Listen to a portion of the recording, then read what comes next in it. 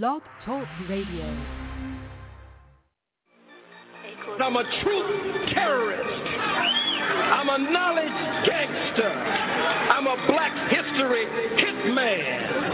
I'm a lie killer, urban gorilla. I gotta be a roughneck. Free the Black Panthers, FCBP, stand for Free the Black Panthers, and fuck the black police. That 13th Amendment, trying to make a slave of me. You can lock my body, can't trap my mind, not forever be free. Okay, free the Black Panthers, FCBP, stand for Free the Black Panthers, and fuck the black police. Feds infiltrated our movement for black leadership roles, but we still heads in the billhead of COINTELPRO. Show, they got me started, lion-hearted, I'm the new Mufasa. And I'm all about Umoja, first in Guzu Saba. Let's bring back the black families, we need our father. Single mama, son and daughter, that's root of the problem. Wise up, we wise up, unity is so powerful. Black banks, black schools, black on, black power moves. You telling lies, you think this shit gon' be televised. Black power, be scared guys that be standing there like they paralyzed. We say fuck the system, cause we above the system. We keep ARs and pistols, shotguns that's worth the crystal, but that's for self-defense. Make sure we have no issues, be sure to leave it at the door if you have it with you. This for them freedom fighters that lost their freedom. Until they freedom, we screaming carpe diem. This for the general, King Khalid Muhammad. We gon' make your day a holiday, I fuck me promise. Free the Black Panthers, FCBP, stand for Free the Black Panthers, and fuck the black police. That 13th Amendment, trying to make a slave of me. You can lock my body, can't trap my mind, not forever be free. Okay, Free the Black Panthers, FCBP, stand for Free the Black Panthers, and fuck the black police. Feds infiltrated our movement for black leadership roles, but we still heads in the billhead of COINTELPRO. RBG, RBG, RBG, RBG, RBG, RBG. My sisters, my brothers, the council, the elders, cause that's really all I need. We suited, we booted, don't do it, you stupid, we head to the armory. Black woman that guard us regardless, my heart just don't fuck with misogyny, bullshit that don't tolerate it. Melanated, so you gotta hate it. Barack fucked up another conversation, Trump finna get inaugurated, damn. Unify or die, NBPP.org. First and foremost, the new Black Panther Party, no other Black Panther Party, we are not violent. We are for self-defense and self-determination. The most violent group in this country are the police. What is taking place by the police department to black people across this country is ethnic cleansing and genocide. It has escalated since the day that Barack Obama was inaugurated in 2008. We have a people who are only 13% of the population, yet we make up 80% of the prisons. We have 50% unemployment rate in the black community, and it's actually even more than that because they're not counting our people that are in the prisons. The 13th Amendment says you cannot be made a slave or indentured servant unless you commit a crime. The 14th Amendment forced our people to be subjects of this government. We never had any say in that.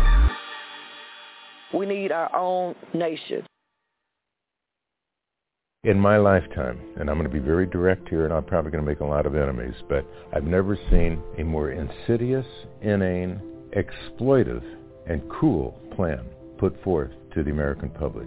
In San Francisco, you're asking non-slave owners to pay people who were never slaves $5 million per black guy in San Francisco. The average household is going to have to pay $600,000 if the $5 million is paid out. That's just for San Francisco and for has nothing to do with the... That's not counting the $97,000 every year for the rest of their life. That's not counting the free education. That's not counting forgiveness of all debts. That's not counting the right for them to buy a house in San Francisco for $1. It's a joke. My guest today is Tony Hall, former supervisor with San Francisco County. Today he'll explain what California and San Francisco's reparation plans entail and why he thinks it is not likely to happen. So all this malarkey about, well, 65% of Californians are for it and 90% of black people are for reparations. No. That's not true. From what you're saying, do you think that they're not going to pay this? I'm Siamak Karami. Welcome to California Insider. Tony, it's great to have you back on. Welcome back again. Siamak, thank you very much. I appreciate it. And again, thanks for having me on the show. And more importantly, thanks for all you're doing to inform Californians. Thank you, Tony. The important things. Thank you. We want to talk to you about an important topic, reparations. And you know, we had the Reparation Task Force. They've been working in the last 2 years to come up with a plan.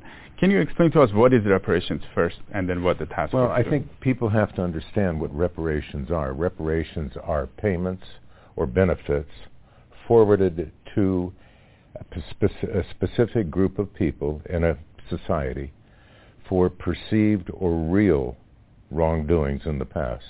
The reparations that we're talking about today are after the George Floyd riots.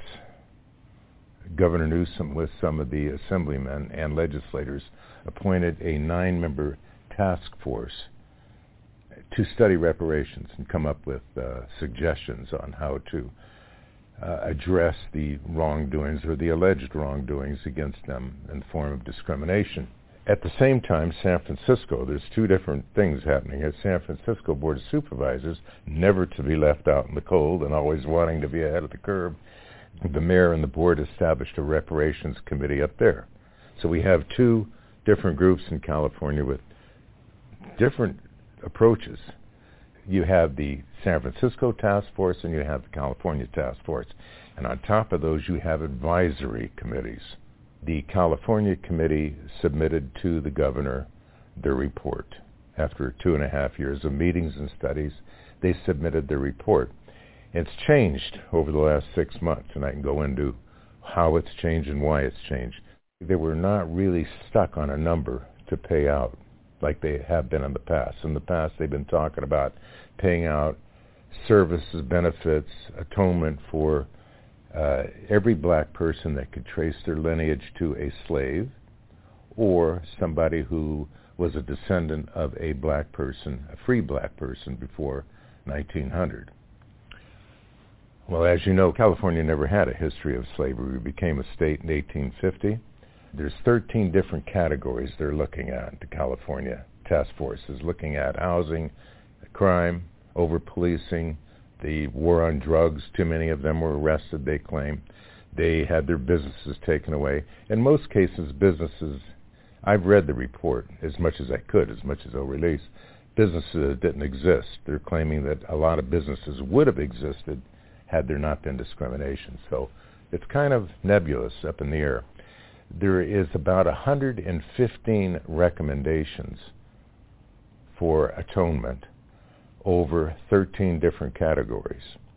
They were saying that each black person in California, 2.5 million of them, should get the equivalent of about $1.4 million.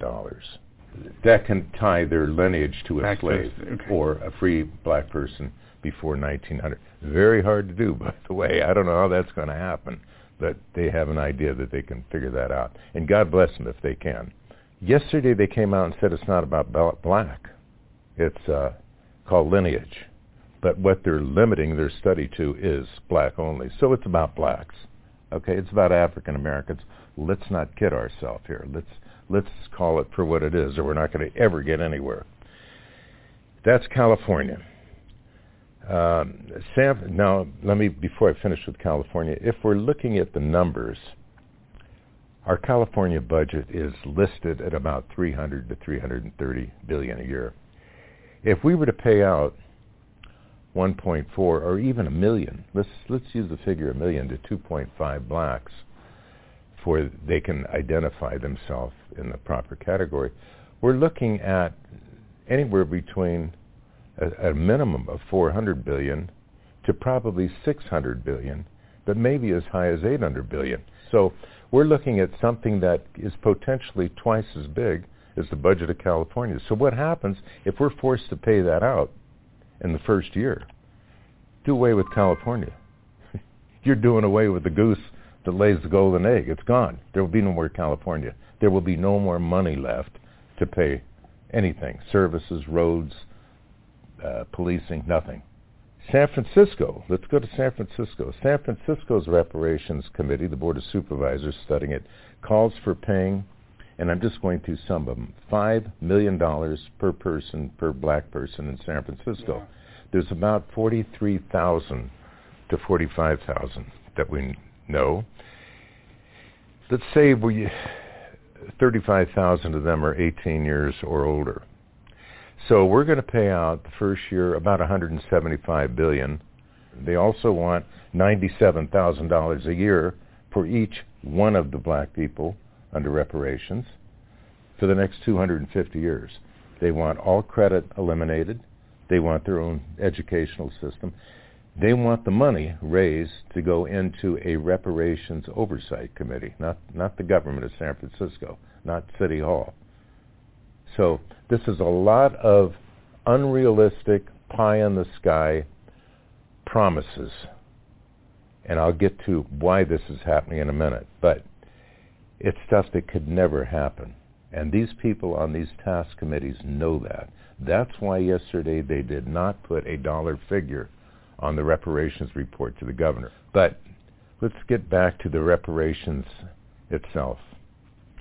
In my lifetime, and I'm going to be very direct here, and I'm probably going to make a lot of enemies, but I've never seen a more insidious, inane, exploitive, and cruel plan put forth to the American public. And my heart goes out to the blacks who are being misled. There's no way in the world that you could pay the reparations they're asking for and keep this country intact. Why do I say that?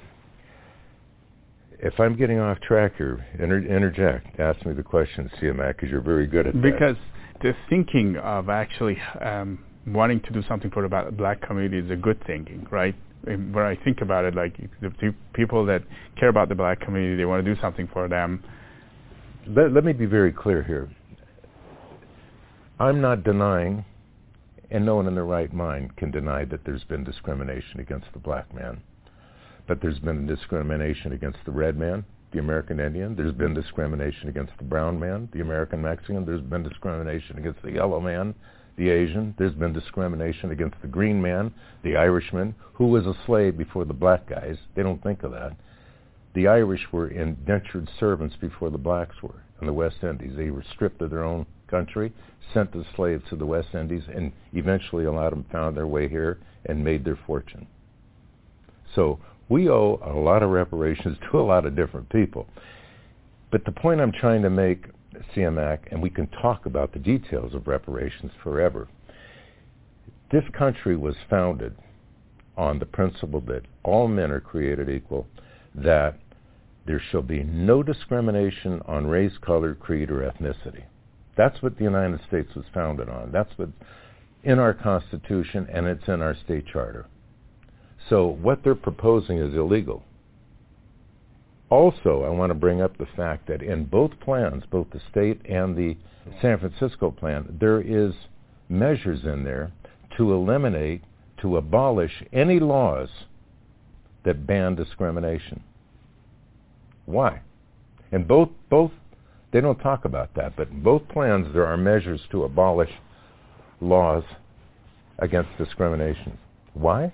Because they need that to happen in order for a plan like this to exist, because it discriminates. But I want to go one step further. It's not discrimination. It's exploitation.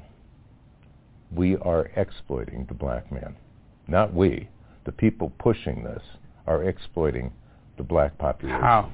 There's a lot of people in this country that think we've already paid our reparations. How many hundreds of thousands of people died in the Civil War? White men, black men, brown men, everybody, to free the slaves. In the last 50 years, how many handout programs, welfare, affirmative action plans have been geared just to the black community? Were those not reparations?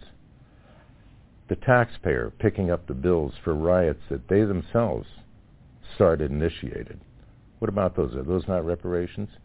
So a lot of people feel that we've already paid reparations. And I'm not saying I'm one of them, I'm not. I'm just saying that's the way a lot of people feel. I interviewed a lot of black people in preparation for this show. Most of the people I talked to, I'd say 75% of them said this is a joke. And you know what stuck in my mind? Several of them said, if the white man thinks that I need his money to compete, he's wrong. 2 or 3 of them said, hey, if the white guy, they always say the white guy, but there's a lot of other people, want to give us, are dumb enough to give us the money, I'm smart enough to take it. Now that any ethnic group would do. And a lot of them said, you know what, I'm against it. I don't need the white man's dollar. We were enslaved long enough. We had the masta under the slave owner. Now the new master is going to be the American dollar. I don't want it. I don't need it. I don't want to be enslaved again. That's what I heard from the black community. No thanks. So all this malarkey about, well, 65% of Californians are for it and 90% of black people are for reparations. No. That's not true. The average American and the black understands it just like anybody else. This country was founded on the principle, give us your masses, give us your downtrodden. From this point on, regardless of race, color, creed, or ethnicity, you're going to be treated equal in America. And this is the only country in the world that's done that. That's created a melting pot of the downtrodden from all over the world, and many of them have been successful because they wanted to be. So this country was founded, it wasn't founded on the principle, give us your downtrodden, we're going to pay you later on reparations, because you'd have to pay reparations to everybody. That's the end of the country. This is what America is. Come here, do well, study hard, work hard, be successful. We don't care what your color is. I grew up in a black neighborhood. I grew up in a neighborhood, we appreciated people's differences. We didn't discriminate against their differences. We appreciated it. That's why I looked when I went to San Francisco, there were so many different ethnic groups and neighborhoods and everything that appreciated each other's differences. You know, and there's discrimination is a word that's very misused. Human nature discriminates. Italians want to live with Italians in North Beach. Chinese want to live with Chinese in Chinatown. Blacks want to live with blacks in Butchertown and Hunters Point. The Irish want to live with the Irish out in the Sunset. The Mexicans like the Mission. They like their food. They like their culture. Not wrong to discriminate. That's a sign of freedom.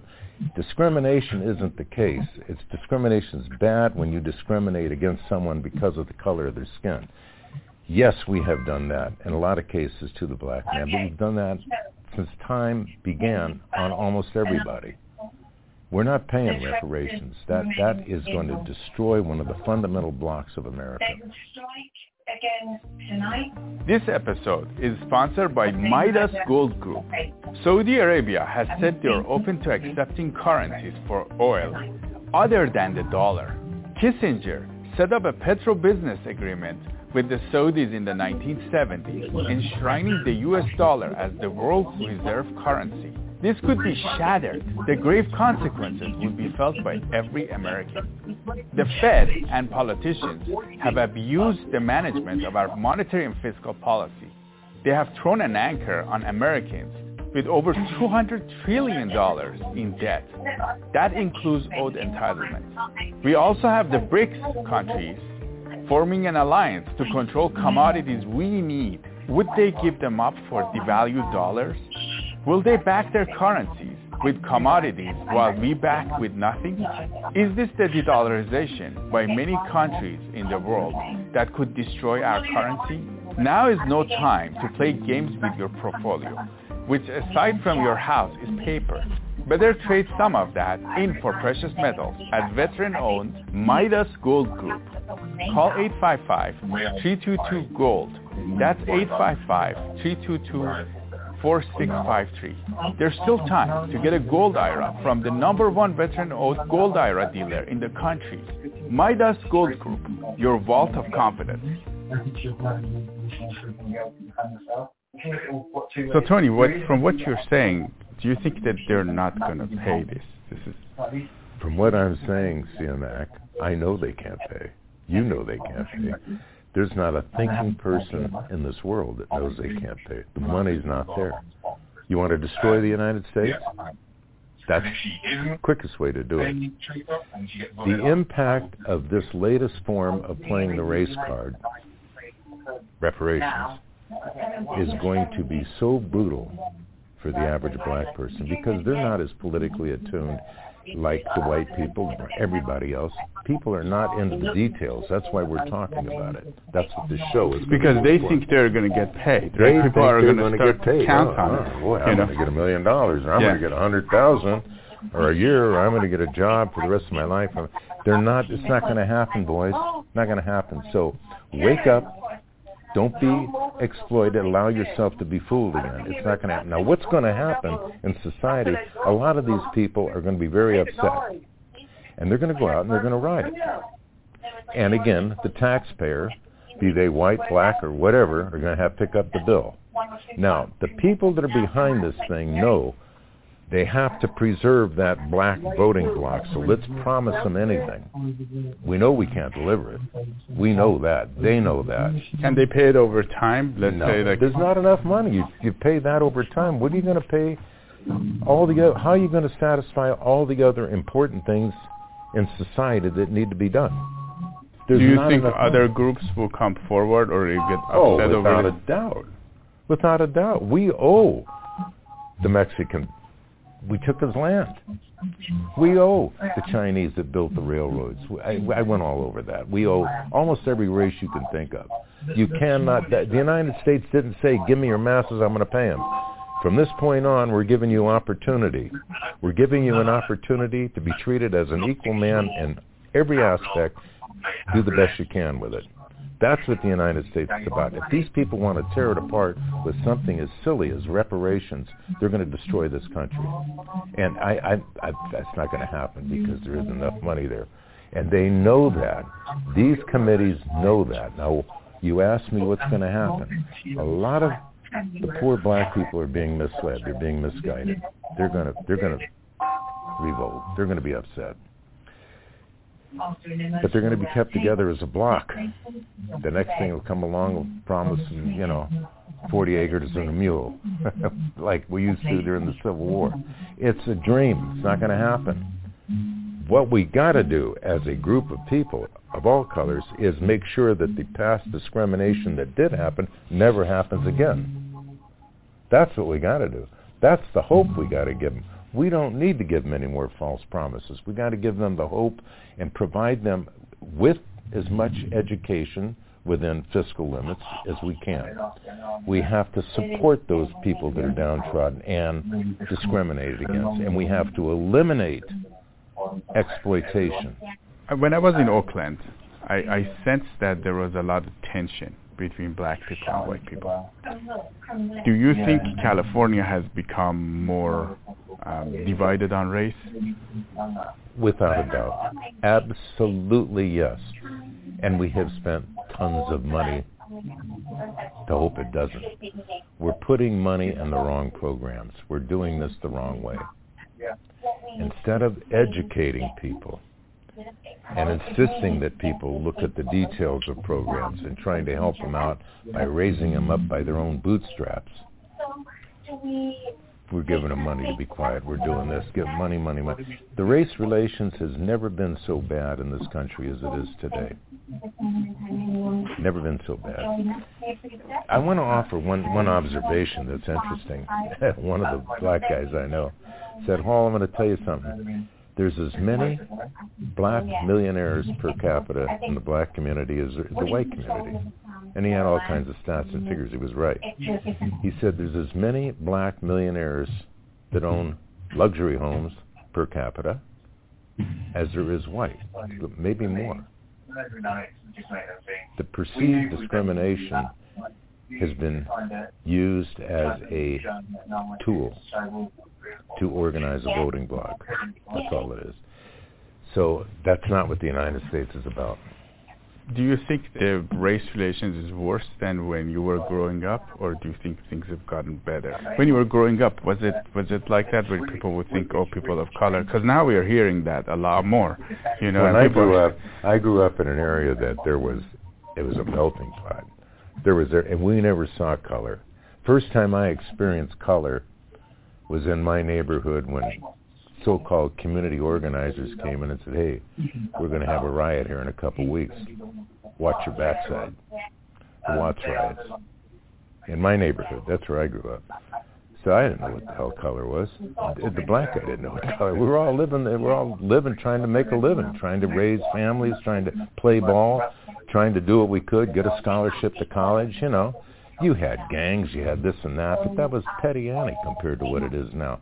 Now, people really don't want to like each other because of the color of their skin. Something as stupid as the color of skin has got people arguing because they've been told, they've been misguided, they've been told this, you've been discriminated against. You've been this, you've been that. Everybody has. Everybody has. This particular reparations thing is so ridiculous, it's going to cause more bad race relationships.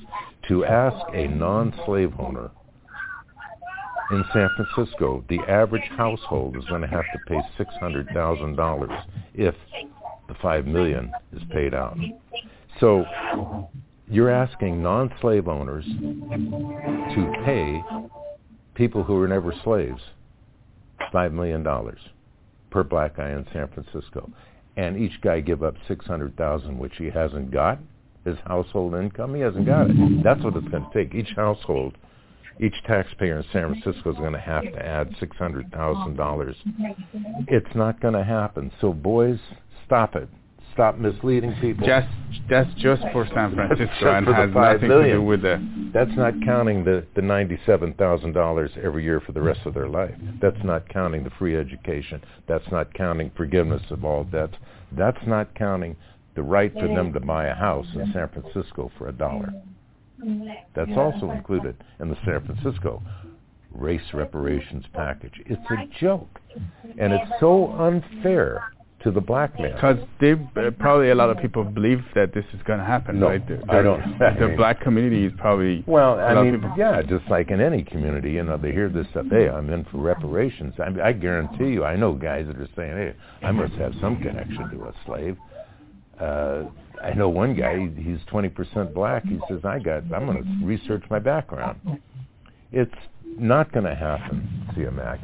Number one, it's illegal in both the state and federally. So they got to climb that little battle. The Supreme Court just came out and said affirmative action's dead, as it should be. As it should be. Nobody should be given a leg up over another person because of the color of their skin. Because of the color of their skin, given a leg up. Not discriminated against. That's got to go. We don't want any more discrimination on color. But no one should be given preferential treatment because of the color of their skin. That's reverse discrimination. That's exploitation. Now, Tony, to get things back to normal between these different races, because I feel like there's a lot of tensions, and there's this thinking, okay, this person is brown, I need to talk to them this way. This person is Asian, I need to talk to them that way. This person is black, this person is white. To get rid of that and going back to... You have to have people talk the truth. Tell the truth. You cannot promise something you can't deliver. I will not mislead people. I never have been, I never will. That's wrong. That's lying to people. So when someone says, I'm going to give you $5 million, or I'm going to give you $13,000 a year for every year you've lived in California since 1970, that's hogwash. That can be attained, but not the full package. You know, you can pay out. I suspect the state reparations de-emphasized the number because Gavin Newsom's running for president. He doesn't want to be stuck with a number. He's going to keep this reparations thing going as long as he can to keep the black voting bloc together. But he's going to drop it. He can't do it, and he knows it. And it doesn't translate well nationwide. So that's going nowhere. What has to be done is we have to get back to the way we were. You respect people's differences, not their similarities. Well, I'm against you because you don't think like I do. Let's respect each other's differences. We're all in this thing together. Let's try to make the best of it while we can. Let's reach out to each other and say, hey, man, you need a helping hand. I'm going to help you. But I can't help you and take it away from Peter over here, or Peter or Kelly, or whatever the hell his name is. can't do that because it's not fair. To deliver on reparations that they're asking for, you've got to take away from another group of people. That's unfair. That's creating more racial disharmony and more racial strife. And it might make those groups mad. Of course it's going to. We're going to have riots all over the place. Listen, the worst type of crime in the world is exploitation. Discrimination, man has been discriminating against whatever since he was created. Exploitation, exploiting a group because of the color of their skin or because of you're promising something or because of false promises. No, that's wrong. That's sinful. And you can't do that. You destroy what America's all about. You can do it in a dictatorship. You can do it in a socialist regime. You can do it in a communist regime. But you can't do it in a free enterprise, democratic republic. It doesn't work. It destroys it. You mentioned the reparation plans for San Francisco, but has San Francisco tried to do reparations in the past? Well, if you define reparations as special privileges, special reaching out for one group of people, yes, I was part of that. I was in control of that program for the Civil Service Commission. We made a concerted effort to recruit and attract blacks to go into civil service positions that they could qualify for, that they took a test for. I don't know how many Muni drivers I put on there in the city. Yeah, that was affirmative action. And did it help? Yeah, the city needed at that time more blacks in civil service, so we went out and we recruited them. It wasn't giving them anything. It was giving them the opportunity for a job. And some of them made good at it. A lot of them made good at it. You have to create the opportunity for people but you don't give it to them. No strings attached. They had to work. I was giving them a job. It's called work. Rather than sitting on the street doing nothing. Hey guys, here's a job, but you got to work. And a lot of people took advantage of it. So we were fortunate in that way. There has been affirmative action programs designed for the black community in San Francisco. A lot of that started under Mayor Alioto, and it went bigger and bigger and bigger with each consecutive mayor. But a lot of those programs weren't just giveaway programs. A lot of them were. They were abused. The programs were abused. The war on poverty. They were programs that were affirmative action. Was there good that came out of it? Yeah. Some people got their jobs and did very well. A lot of times they wasted that opportunity. But I'm not going to go back and propose that we pay them for that lost opportunity, and that's what reparations is. We want to be paid for businesses that never were. We want to be paid for the houses that we never got, that we never paid for. We want to be paid for the time we spent in jail, even though we might have committed the crime. Maybe we did, maybe we did, but we want to be paid for that time. That's what reparations is saying.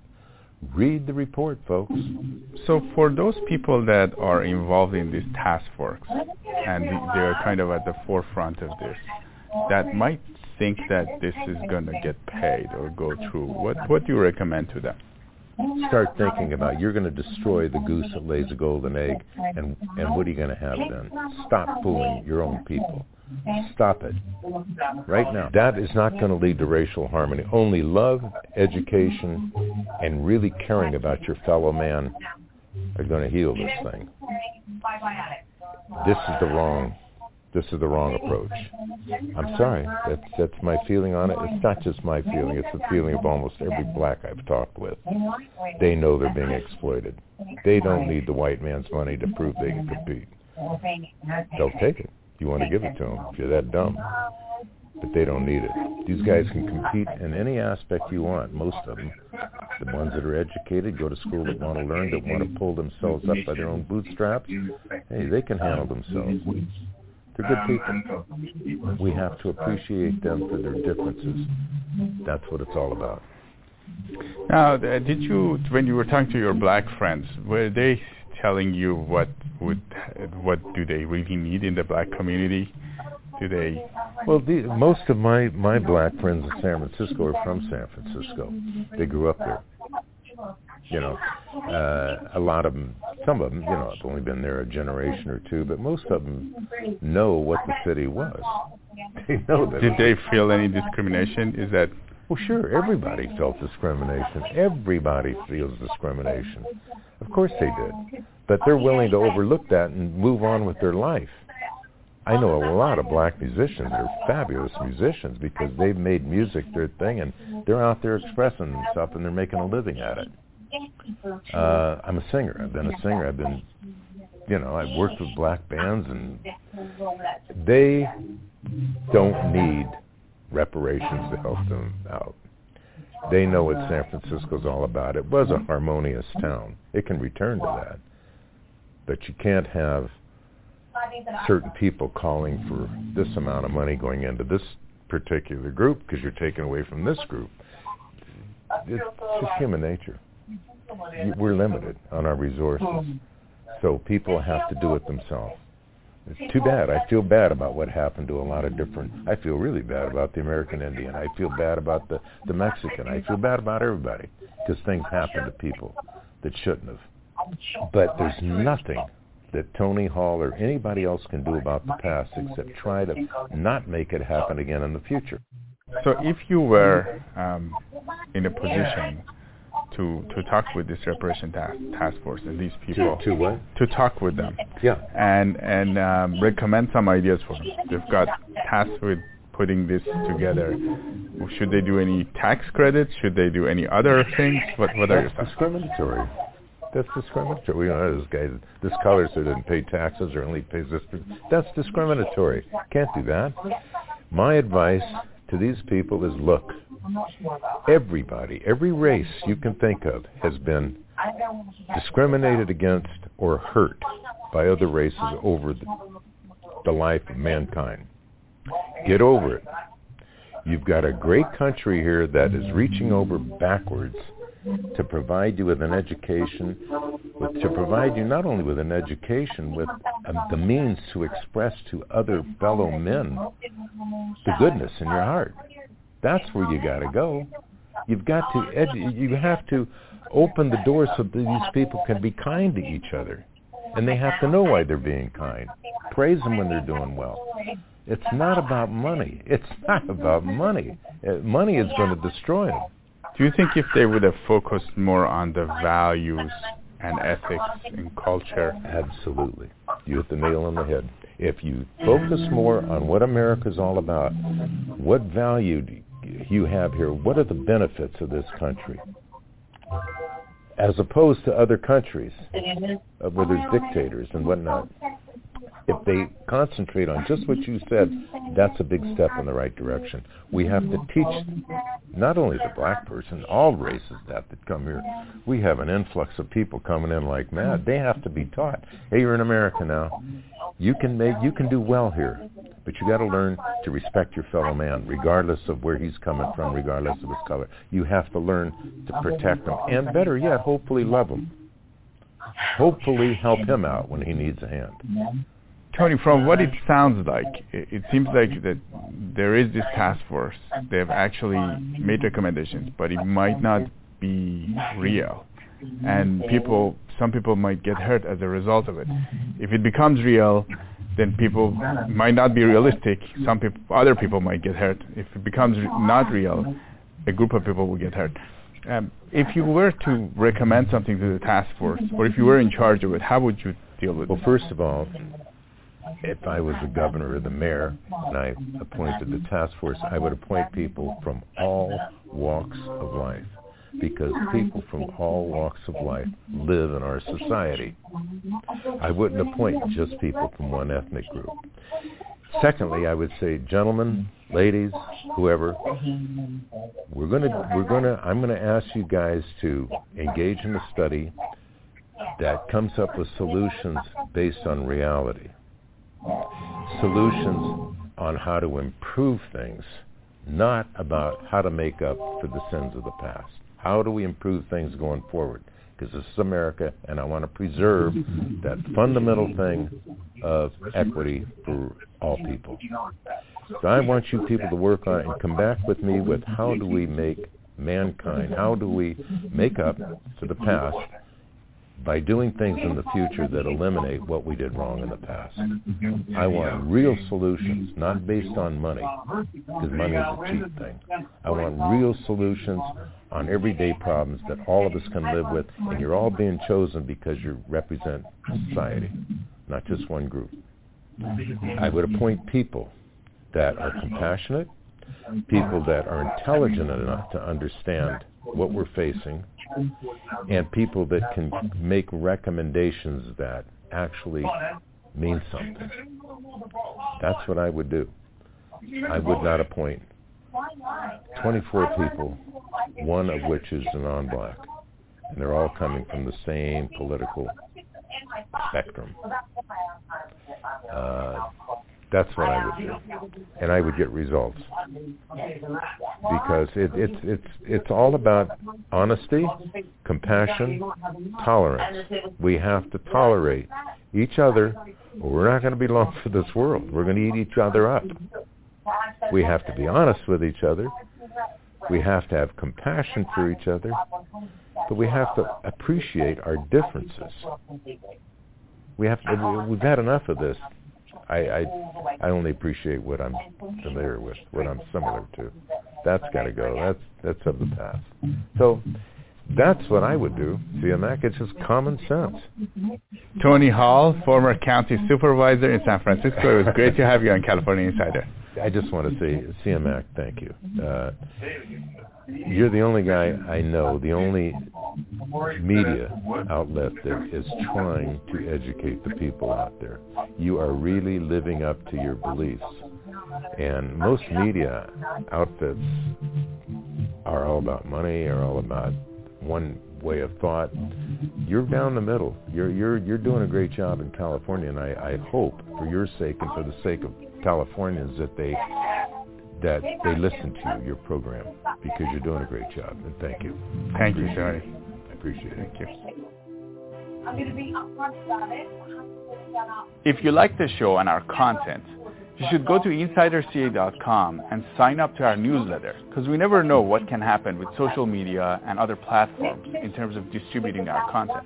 If you'd like to come on the show and be an insider, you can reach out to us at cainsider@epochtimesca.com. Again, it's cainsider@epochtimesca.com. We'd love to have you on the show to tell us what's going on in your field in California. Thank you for watching. Hey, thanks for joining us tonight. We are also continuing to celebrate Pride Month. Later in the show, we're introducing you to Sasha Easley. She underwent the first known gender affirmation surgery in China. So tonight, we are sharing her journey in the military, her transition, and also how she found love. But first, let's get to the news of the day. First up, the state legislature might have just passed a budget deal, but their work far from over. Many bills are still being debated, like one that pays some jurors $100 a day for jury duty. Also, gun control and environmental issues are big topics that we're keeping a watch on. And tomorrow, reparations will take the center stage in the capital city. Our Becca Habegger joins us to explain in tonight's main point. Becca. Alex, in just hours, the California Reparations Task Force plans to release its final report. Now, we've been following the story since 2020, back when the state legislature passed a law forming the task force, and tomorrow members will make their final recommendations public. The 9 members of the California Reparations Task Force have been studying slavery and its lasting impact on the lives of Black Americans, covering topics ranging from housing discrimination and employment and wage gaps to the legal system and education. There have been things that have gone on in America that have stifled, impeded, or stopped African Americans from really realizing our full potential. The task force is recommending reparations be limited to descendants of enslaved or free Black people who were in the country by the end of the 1800s. They say reparations should include cash or its equivalent for eligible residents. Capital, money, reparations. That will stimulate this economy for the 2.6 million blacks in California. The task force also approved a formal apology they believe the state should provide for past discriminatory policies, like the state has done for other marginalized groups. The question becomes, if you did all that labor for all these years, your ancestors, how would you feel? There are going to be people who say California was admitted into the Union as a free state, so why should California taxpayers be on the hook for reparations? Because they benefited from California being complicit with the slave states. As for next steps, the legislature would need to pass a bill to authorize payments, which has not yet happened, and Governor Newsom has said he looks forward to reviewing the final report and recommendations. You know, this is a really historic moment, Alex. California is the first state in the nation to form a statewide reparations task force. And they say the final report they're releasing tomorrow will be the most comprehensive look at the black experience in America since the Kerner Commission report of 1968. What came from that report? You know, the Kerner Commission report concluded, quote, our nation is moving toward two societies, one black, one white, separate and unequal. That was 55 years ago, and members of the California Reparations Task Force say the words remain sadly relevant today.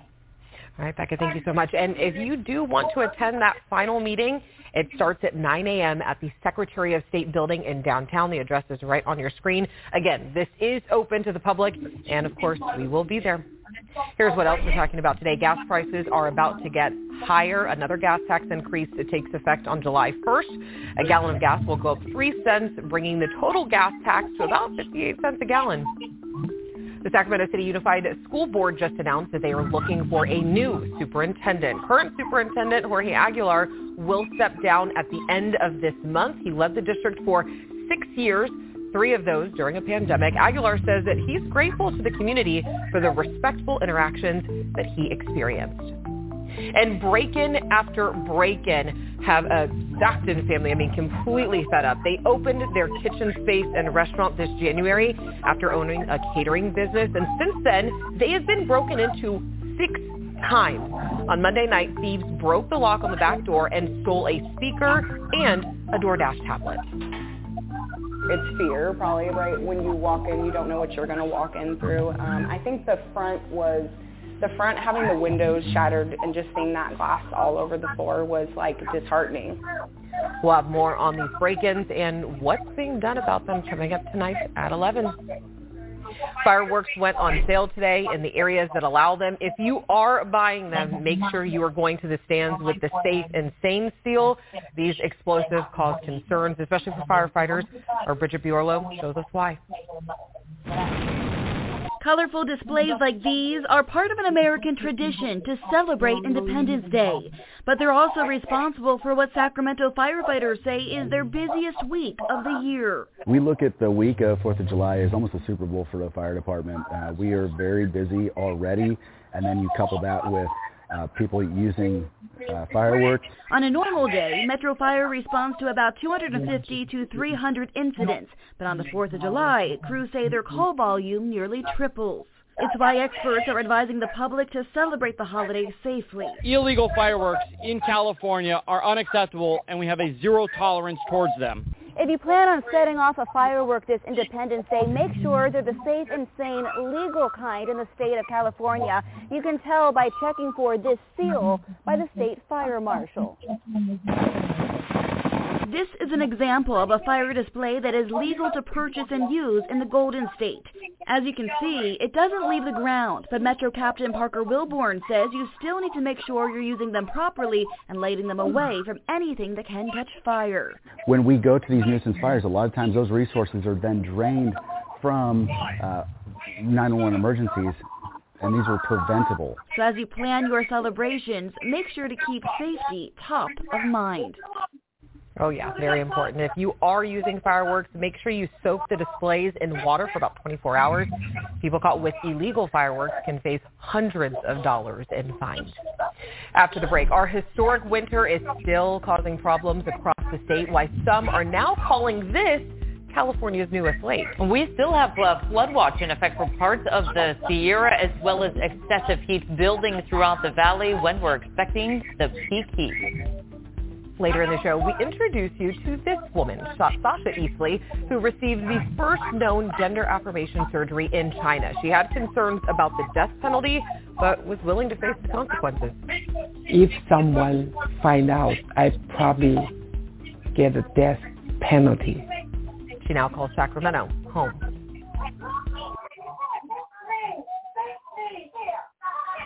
Tonight, debris of that submersible recovered from the ocean floor is back on land. The U.S. Coast Guard says it's likely recovered human remains from the wreckage. Evidence is on its way back to the United States, and the sub imploded last week, killing all 5 people on board. And check this out. New drone video really shows the impact of our historic winter. Valuable agriculture in the Central Valley is still underwater. Chicken, dairy, and produce farms in this area of Tulare County are evacuated. Law enforcement says they expect this new so-called lake to be here for at least a year or more. And a record amount of snowfall fell in the mountains this past winter. It's now melting. It's all coming down the hill. And Monica, things are about to get even hotter this weekend. Right. So we have multiple watches and warnings that are out. Heat advisory in place from the coast all the way into the valley. Highs will be between 95 and 105 degrees as we dig deeper into the valley, and especially on the east side, it's an excessive heat warning. Major heat risk of potential. We still have that flood watch as well for the Central Sierra. Accelerated snowmelt is going to happen with the heat, and that will continue through next Tuesday, the 4th of July. The other key factor here is we're still looking at multiple areas of thunderstorms starting to quiet down just a little bit for tonight, but all of that starts to quiet down under this ridge of high pressure. It's a lot of stable air, but that sinking, warming air gets us into the 100s. Today, still topping out in the 80s and low 90s in the valley, 80s for the foothills, and 70s for the Sierra. But again, the heat will be building with the peak hitting us on Saturday. It's going to be major heat risk. Anyone without effective cooling or access to proper hydration could be majorly affected by this. Little relief coming on Sunday, bigger relief for the middle of next week. So a couple of changing routine options here. Look before you lock. Don't want to leave anybody in vehicles. Hydrate and shade. Sunscreen and activities should be used, and activities in the morning, because you can see those temperatures are in the 60s. By the time we get to the noontime hour, we're in the 80s, finally reaching the 100s by the afternoon between about 4 and 6 o'clock. You can see in the Sierra, morning lows are in the 40s. Along the coast, we're staying with highs in the 60s. Morning lows in the valley in the 50s, but afternoon highs close to 100. Less thunderstorm action for the Sierra, highs in the 100s for the foothills, and we'll see multiple days with 100s for the valley, cooler for the 4th of July. Coming up, meet the first known transgender woman to have gender affirmation surgery in China. She now calls Sacramento home. So this Pride Month, we continue to celebrate and highlight individuals of the LGBTQ plus community. And tonight, photojournalist Rachel Kim has a story of Sasha Easley, who underwent the first known gender affirmation surgery in China. She now calls Sacramento's Pocket neighborhood home.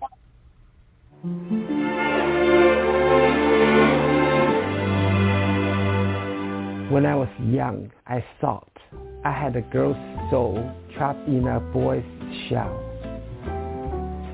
I'm Sasha Easley. I've been living in Sacramento since 2005. And people told me I'm China's first transgender. I was born in northern part of China, Dalian, 1962. I always pick up my sister's clothing. Since I was 3, I know I'm a girl. When I was high school, I told my parents I wanted to be a girl.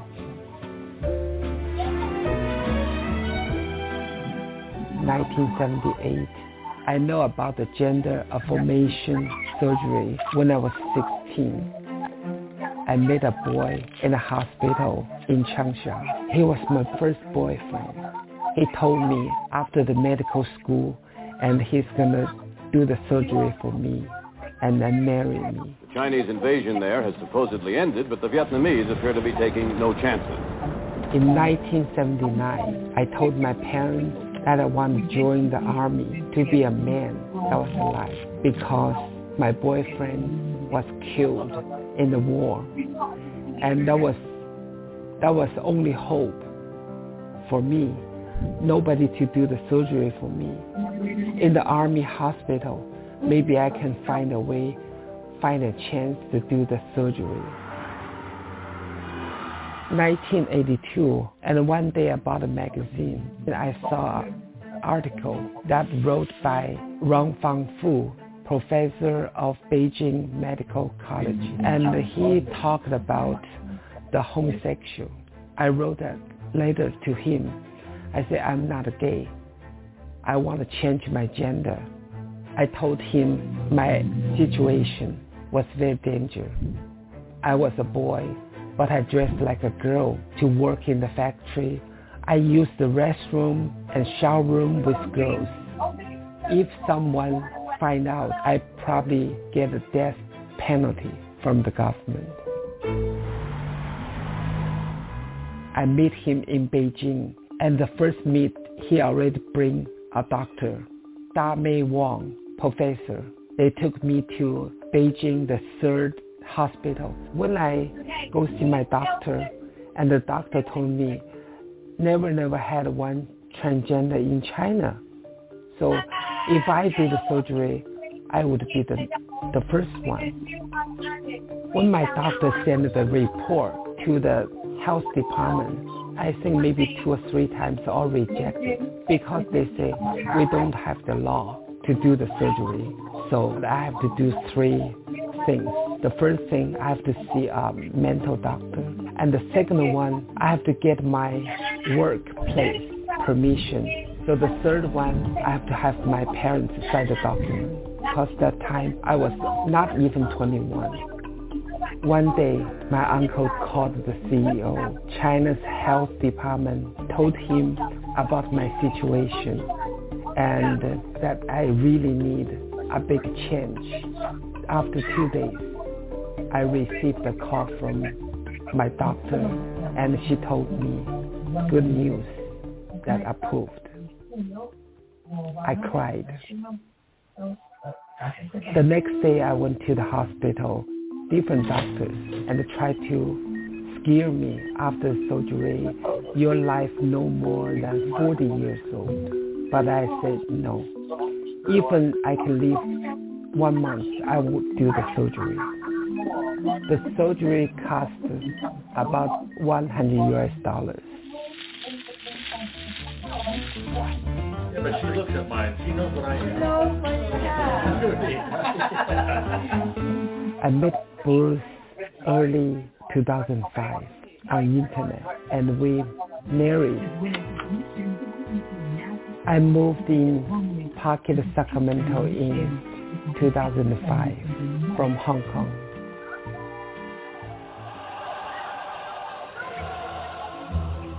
In China, when I grew up, talking about gender identity was not widely open.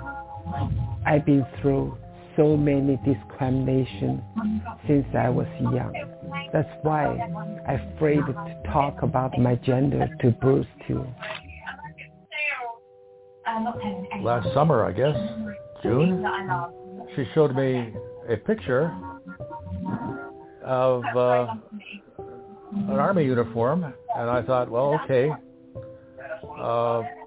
is that your father or is that your brother? And she had that sheepish look on her face that says, no, that's me. We were together all these years, and 17 plus years of marriage, and then of course finding out, yeah, it was somewhat of a minor shock, but I had to reflect on our years together. I was the last to find out. I felt pretty good about that in a way because her friends, the Chinese community, they protected her. And I think I appreciated that, you know. I admire her courage and admire her determination. It's just everyone accepts her as who she is. Nobody could live like this, but she did. I don't think anybody would have the same experience, anything close to what she went through. Since I married this guy, and he changed my life, and we worked together, worked for the charity, and helping those people who in need. Hi. Would you like one?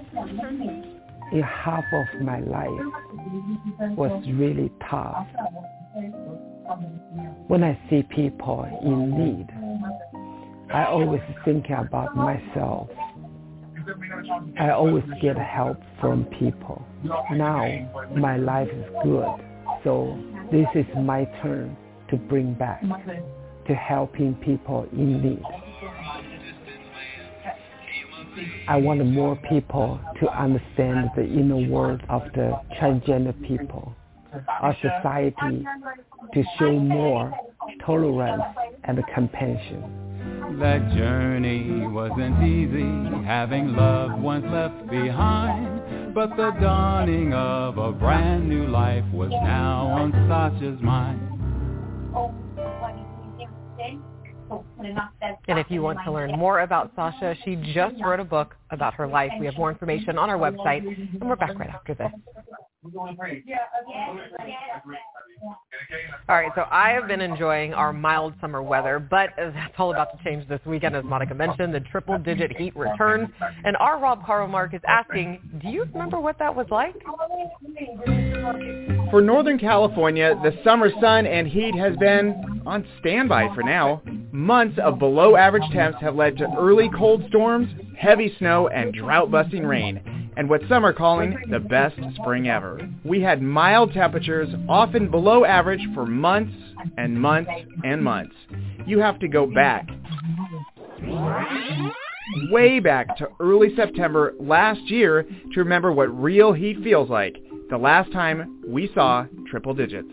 I never get used to anything over 100. We're hydrating with a lot of water, a lot of Gatorade, those types of things. Now, it wasn't that long ago, but then again, it was. More than 290 days in a row, all below 100. Last September seemed like a different world. Yeah, I'm happy to be in the shade. I think we're doing a little swimming after this. Yeah, we'll get out of here before it gets too hot. The NBA season had not even started yet. One of the top movies was Top Gun Maverick, and gas was like $5 a gallon. Okay, it still is, but you get the point. So remember your summer beat the heat skills, because those hot days are coming back. And it has been nice all across the West. Las Vegas just broke their longest streak of days below 100 degrees. All right, and coming up tomorrow on To The Point, we're following the Reparations Task Force. The committee is expected to release its final recommendations. And tomorrow we'll introduce you to two families who have been trying to get what they believe is their family's land back. We'll show how this report could impact their efforts. As always, we love to hear from you. Let us know what's going on in your world. You can always send me an email. Have a great night. I'll see you tomorrow. Hey, it's Alex. Just wanted to say thank you so much for watching. I really love hearing from everyone, and I hope that you'll stay in touch. Reach out to me on Facebook at AlexBellTV, or you can email me at tothepoint@abc10.com, or you can even send me a text message at 916-321-3310. Flatland is brought to you in part through the generous support of AARP, the Health Forward Foundation, and RSM. Hi, I'm D. Rashawn Gilmore, and welcome to Flatland in Focus. For this episode, we'll be talking about what reparations are and what they could look like here in Kansas City.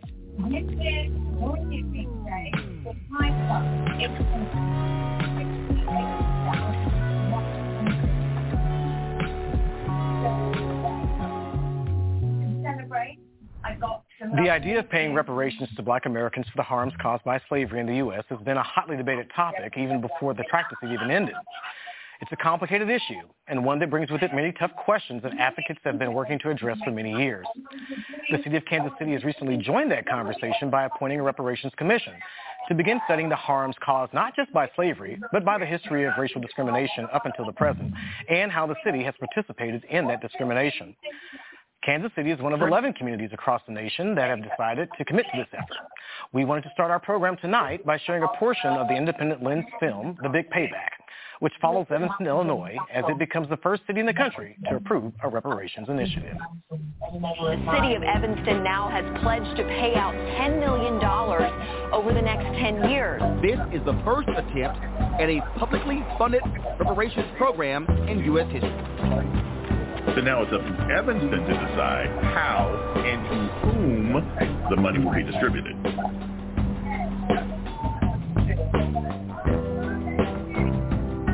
It's been nonstop, more calls and emails in the last few days than I probably had in the last couple of years, really. You'll be hearing from me shortly on a few emails and texts, and then I'll see you at 5:30. Okay, thank you. Awesome, no problem. Learning that local government is most responsive and we're more nimble and we can make impact quicker than federal government, and thinking this is a local matter. And I pushed it relentlessly. I was very stern in wanting it to happen in this calendar year, being the 400th year of Black resilience. That was important to me. So I was not willing to compromise on any other format to get to this victory. Time is of the essence. So with that said, let's just do the work at this point. Solutions only, hashtag. Good afternoon, everyone. Thank you all for being here. We are here today because we have a lot of work to do. We've done something really historic, and we have an opportunity to actually make tremendous impact in our community and be looked to as a model of what's possible in localities across the nation. Via Evanston's budget, there is a reparation fund line item. That's really exciting. Yeah. The question is, what makes reparations reparations? Certainly, the whole issue of enslavement is what people tend to think about, but it is also for Jim Crow policies and racially exclusionary policies, policies that provided benefits for white people that we didn't get, that in fact helped to develop white communities to the underdevelopment of Black communities. I want us to forever remember that there is no amount of money that they can pay us for what our people have endured. Mm-hmm. The notion that comes out of our committee, ancestral wisdom about justice, not charity. And that's the distinction we're looking for in terms of public policy and what we're talking about when we talk about reparatory justice. When you use the term reparations in this context, a whole slew of categories, redlining, apartheid, which was Jim Crow segregation, slavery, these were what were considered crimes against humanity. And how do you return a dignity back to a people whose dignity was eroded as a result of the crimes that were committed? Well, we're going to go down to Fleetwood, Jordan, and we're going to fill out an application for the Housing Restoration Program for the first phase in reparations for Blacks in Evanston, and hopefully get some compensation for my mom. Carmen, I'll help you right over here. Hi. Do you have any documentation with you? Yeah, she got the closing and got the trust deed.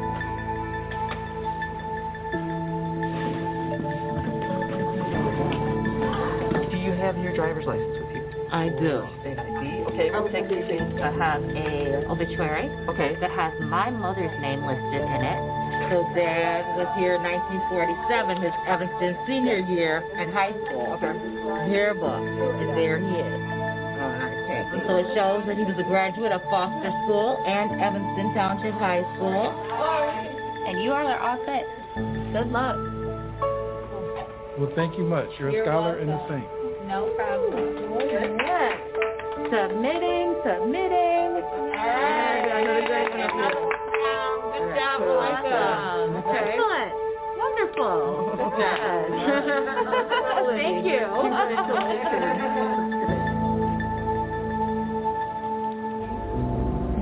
We are ready to receive about 50 leaders that have been working on local reparation initiatives in their communities.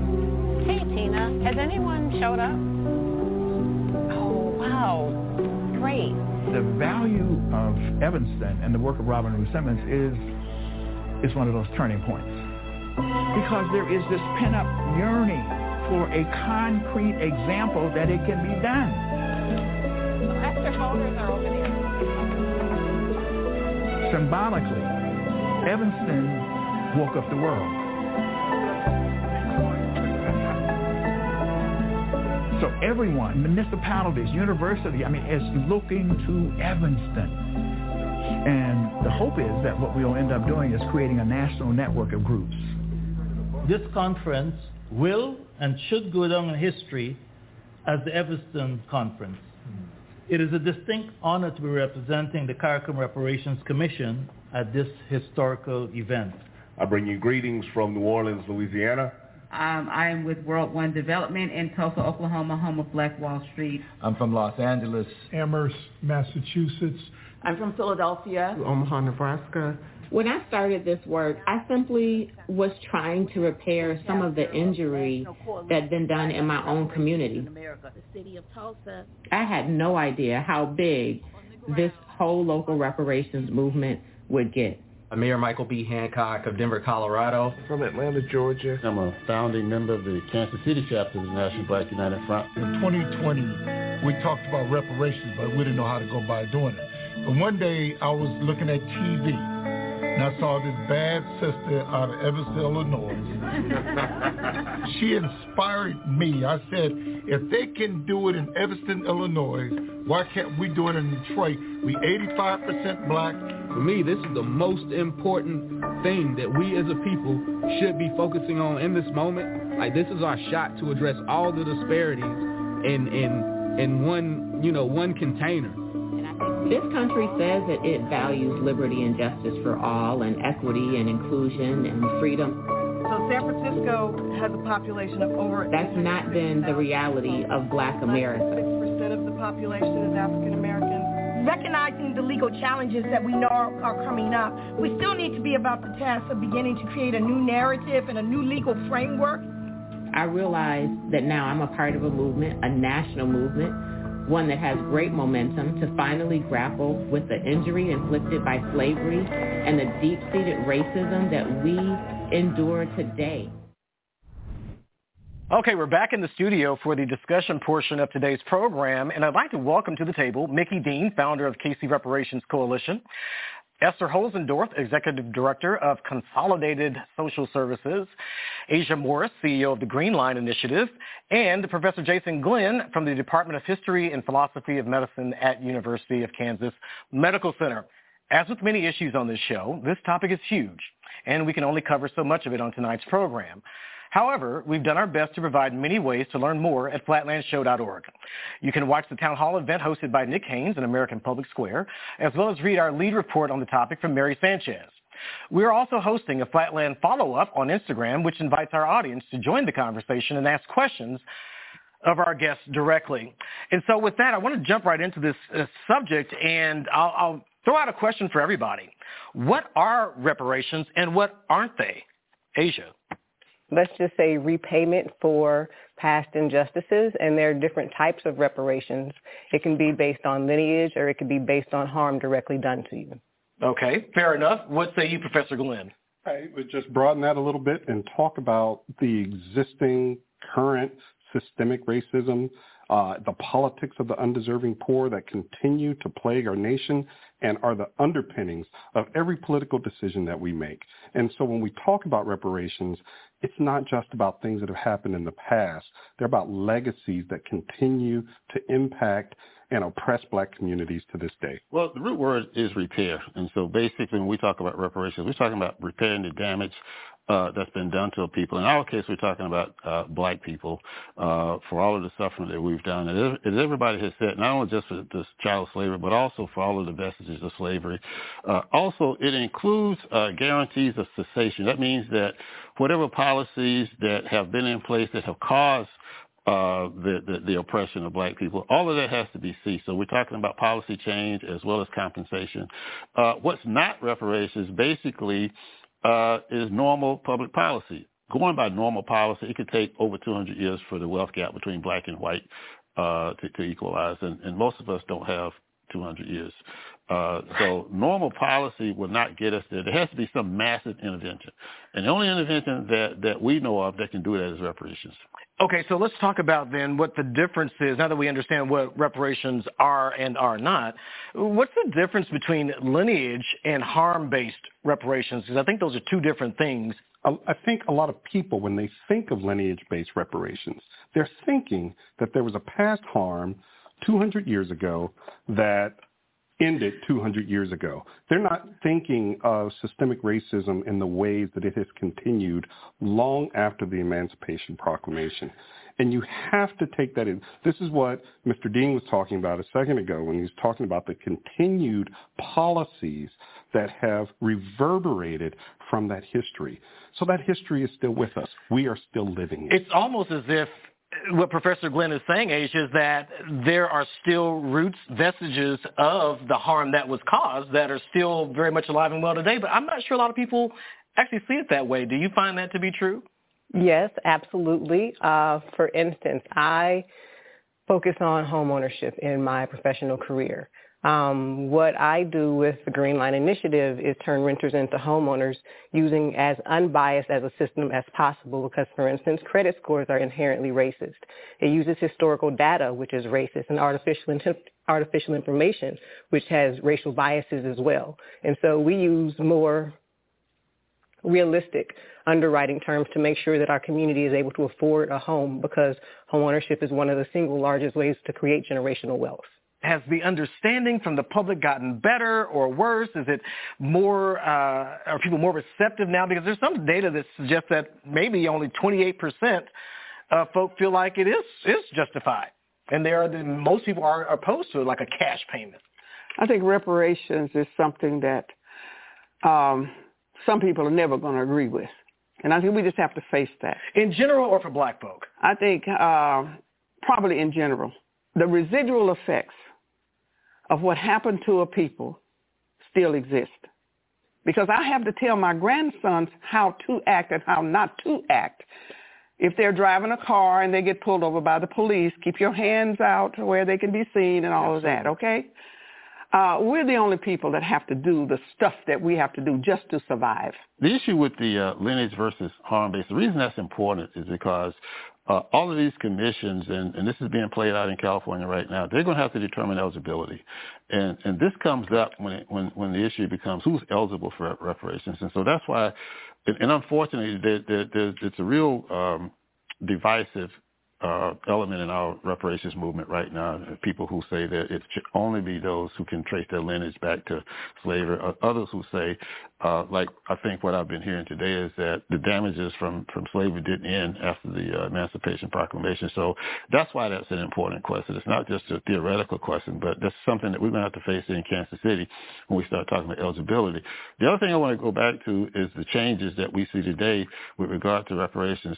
I'm a member of the National Black United Front. We were founded in 1980, and one of our principles of unity was support for black reparations. So, and I can tell you that when we would talk about reparations to people just 10 years ago, people would sort of give you the side eye. They would say, yeah, maybe so, but it'll never happen, And what we're seeing now, particularly with what happened in Evanston, where they actually have a somewhat successful reparations program, we see a lot of the theological groups like Georgetown, for example, they recognize that it was founded using slave labor. And so now they're trying to look for descendants of those people to pay reparations. There's some others. I think the Presbyterians are doing something similar. So what we're seeing cracks in the wall, and I think now people really believe that this is something that can happen. It's still a tough struggle. Well, it raises a question for me, Jason Glenn, about when we talk about these vestiges and changing of attitudes over time, it would be impossible. Asia mentioned housing, of course, and of course there's a tremendous, very bad legacy around that. But there's also another very difficult legacy, and it revolves around healthcare.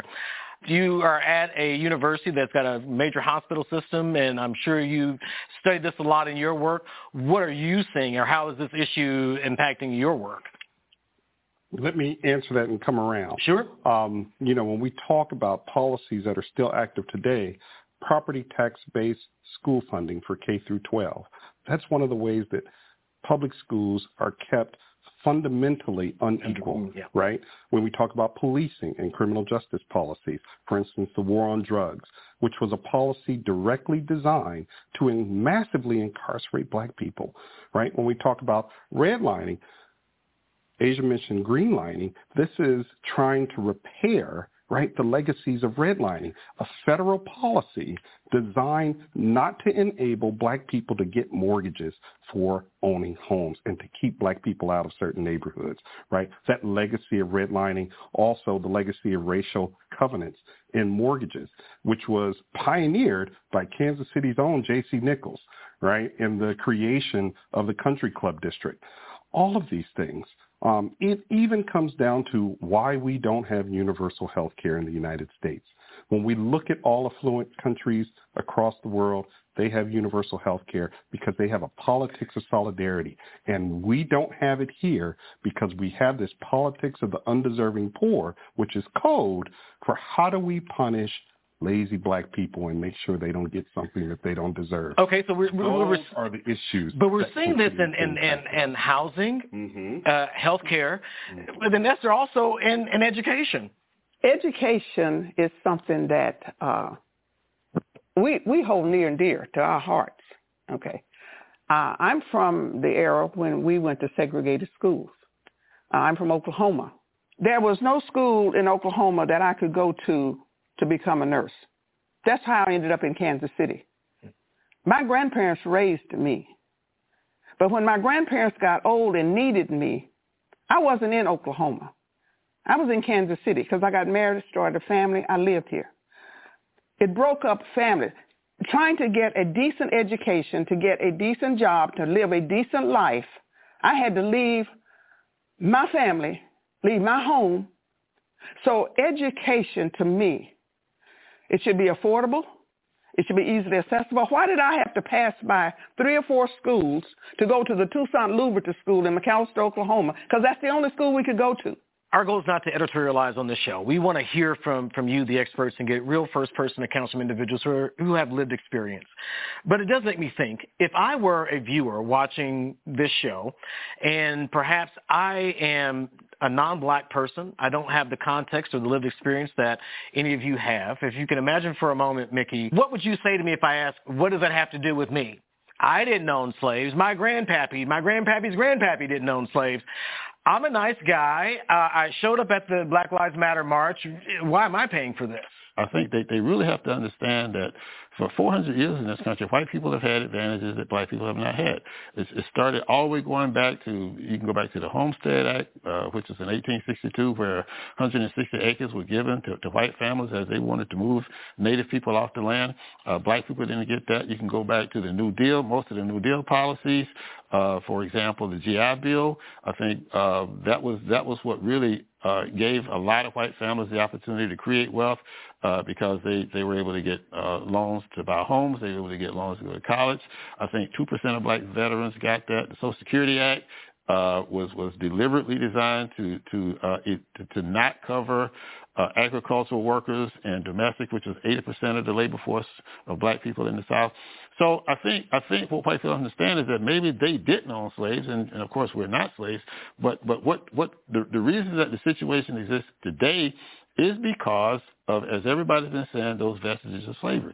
As long as you have one large segment of society that's oppressed, it negatively affects the whole of society. White people don't understand that by raising up the status of black people, it helps the entire country. Do you think that most people understand that there's a difference between personal profit and accrued benefit?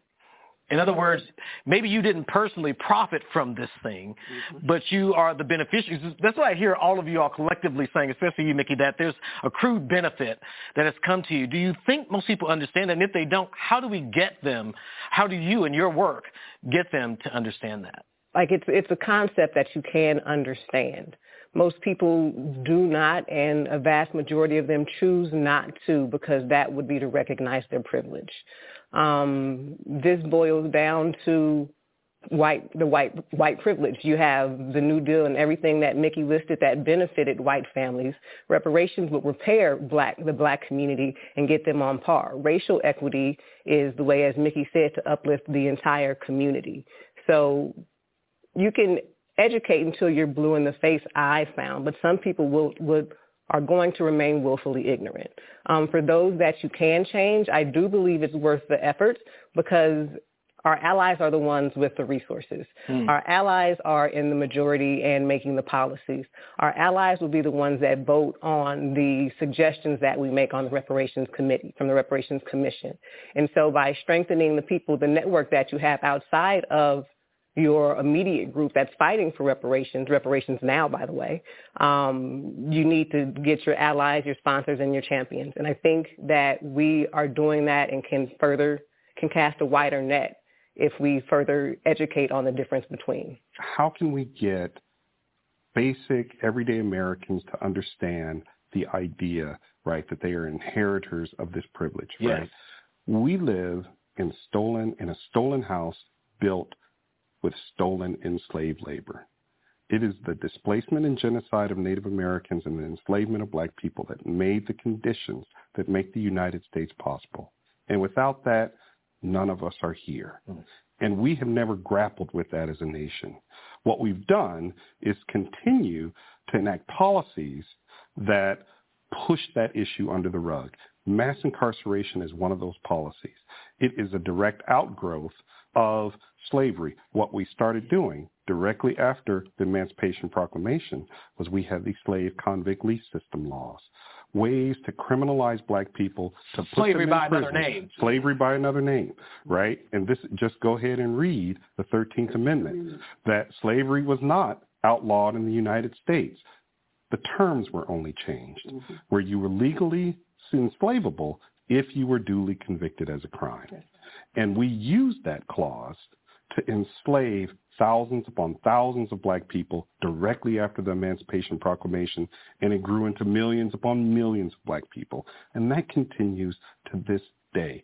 There are some states, particularly southern states, have always had at least 50% of their population has been black people. And that's always been the case. The question that I have for you, Mickey, is what could reparations on a citywide level actually look like in Kansas City? Well, I think the major benefit and one of the outcomes that we'll be looking for is what we're doing, closing the wealth gap. This is a tremendous wealth gap between black and white in Kansas City.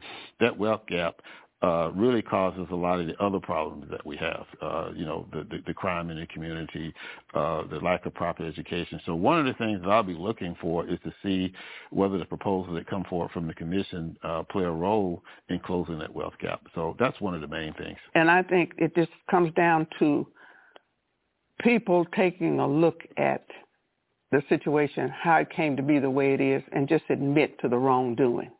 Just admit it was wrong. I think that's the starting point for the United States of America and Kansas City. Just admit it was wrong. Jason Glenn, what do you say? If and when the American empire comes to an end, the cause of death written on the death certificate will be systemic racism. Systemic racism is getting in the way of us solving all the major challenges before us, whether we're talking about climate change, whether we're talking about housing, whether we're talking about health care. If we don't tackle this as a nation, it's all over. Asia, you've heard from your co-panelists, and I know you're not here speaking for the commission, and you don't have to, but just personally, either for yourself or for the Green Line Initiative, what do you feel would be the collective good, or what might that look like in Kansas City? For me, well, first I'd like to recognize and acknowledge I'm sitting at this table with 4 greats, including yourself. And I just feel incredibly honored and privileged for that.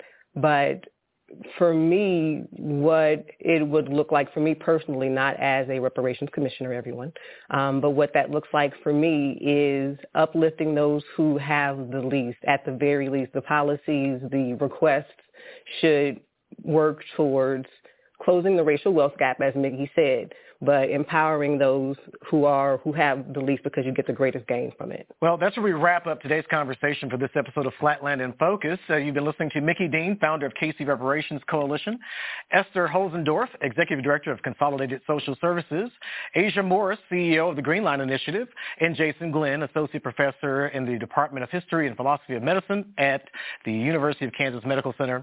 You can find so much more on this topic about reparations at our website, flatlandshow.org, and on our Instagram for the Flatland follow-up airing directly after this show. This has been Flatland in Focus. I'm D. Rashawn Gilmore, and as always, thank you for the pleasure of your time. Flatland is brought to you in part through the generous support of AARP, the Health Forward Foundation, and RSM. I'm here with Nicole Hannah-Jones, a Pulitzer Prize-winning journalist, a creator of the New York Times Magazine's landmark 1619 Project. Her work chronicles the history of slavery in America and examines the many aspects of contemporary life in the United States, from the racial wealth gap to housing discrimination, and how they're all connected to the legacy of America's original sin. Her latest article for the New York Times, What is Owed? It is Time for Reparations. It makes the case that America must pay its debts to the descendants of enslaved people. Nicole, I am so delighted to have you with us today. I hope you can please come in wherever you are. You're in New York City, Bedford-Stuyvesant. Welcome. Thank you so much. Your writing blows me away. I thought that your cover story for the New York Times Magazine last week was fabulous, absolutely fabulous. I recommend everybody read it.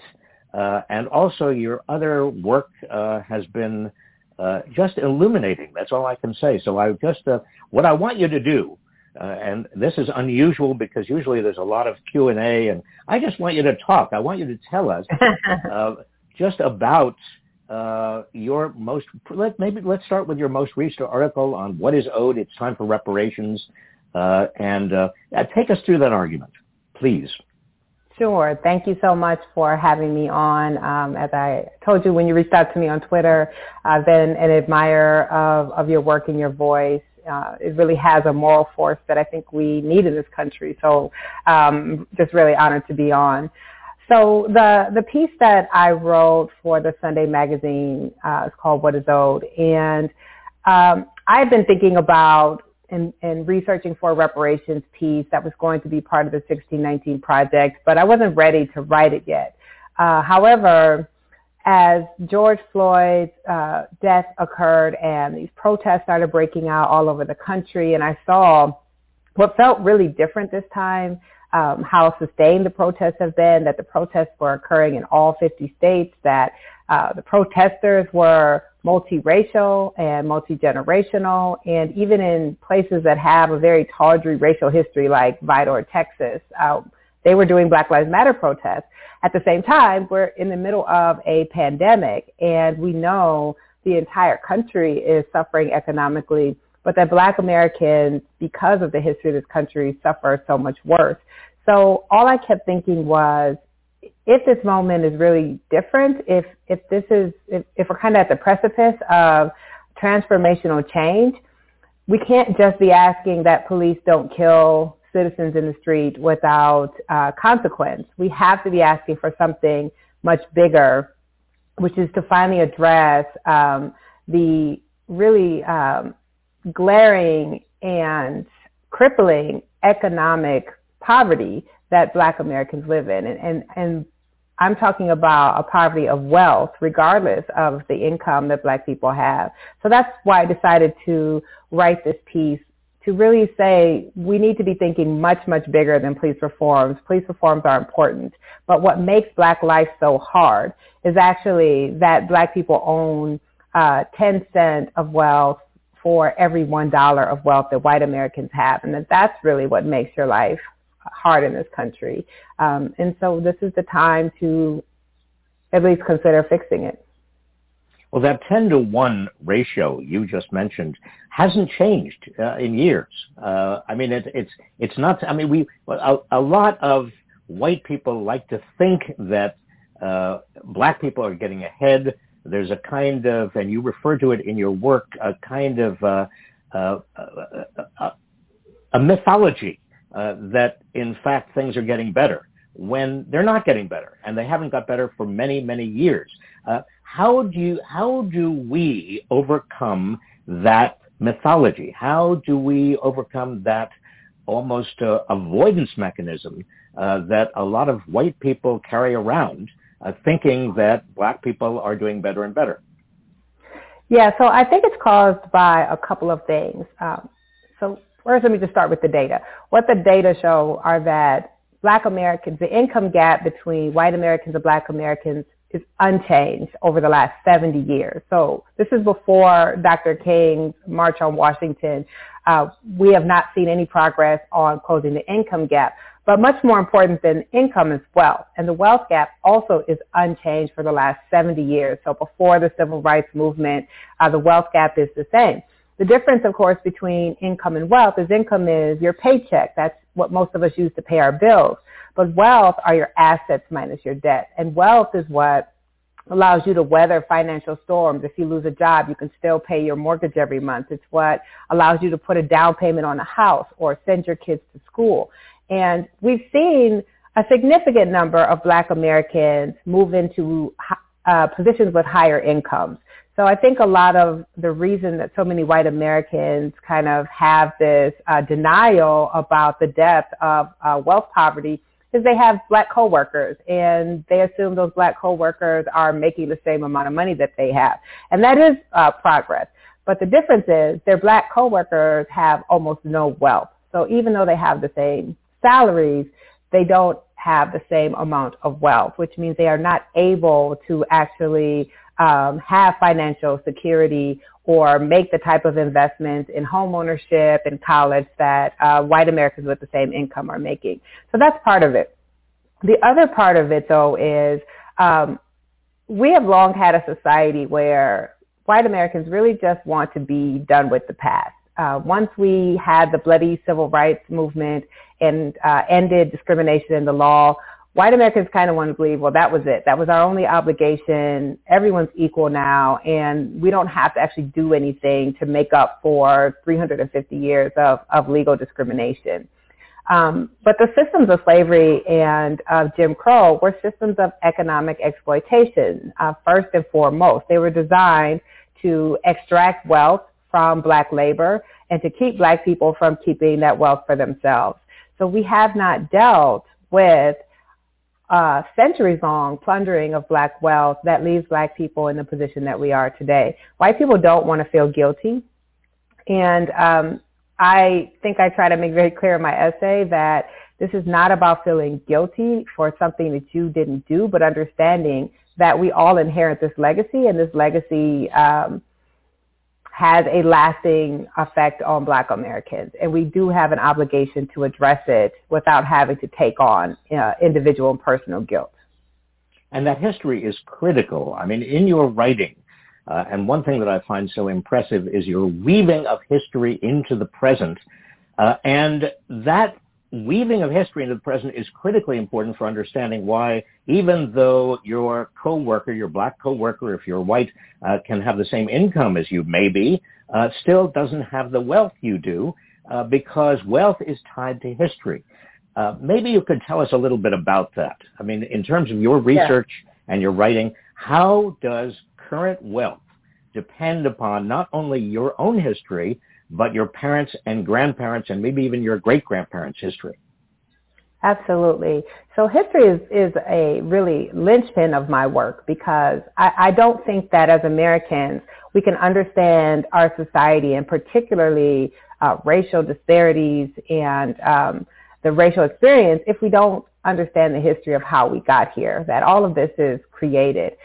So in this piece, I really worked hard to answer all of those questions that I get from white Americans about why this is necessary and why there is such a gap. And so much of it is because of our long history of specifically first allowing chattel slavery against black Americans and then legalized discrimination against black Americans. So when we think about wealth tends to be accumulated over time. It tends to be handed down from generation to generation and then built upon with each generation. Very few Americans have earned all of their wealth on their own. They might get, a $5,000 inheritance, or a family member passes down a house or some property, or, their parents help pay for their college. So that wealth is accumulated. accumulated. But Black Americans have never had a real opportunity to accumulate that wealth. So when we understand that under slavery, 250 years, and we should just make clear that we had slavery in this country longer than we have not had slavery, which is just a fact. Slavery ended 155 years ago, but it was practiced for 250 years. So that's 250 years of Black people not being able to accumulate any wealth, any property. It was illegal for Black people who were enslaved to own property. Anything that they owned actually belonged to the enslaver. It was illegal for Black people to make wills and to have heirs.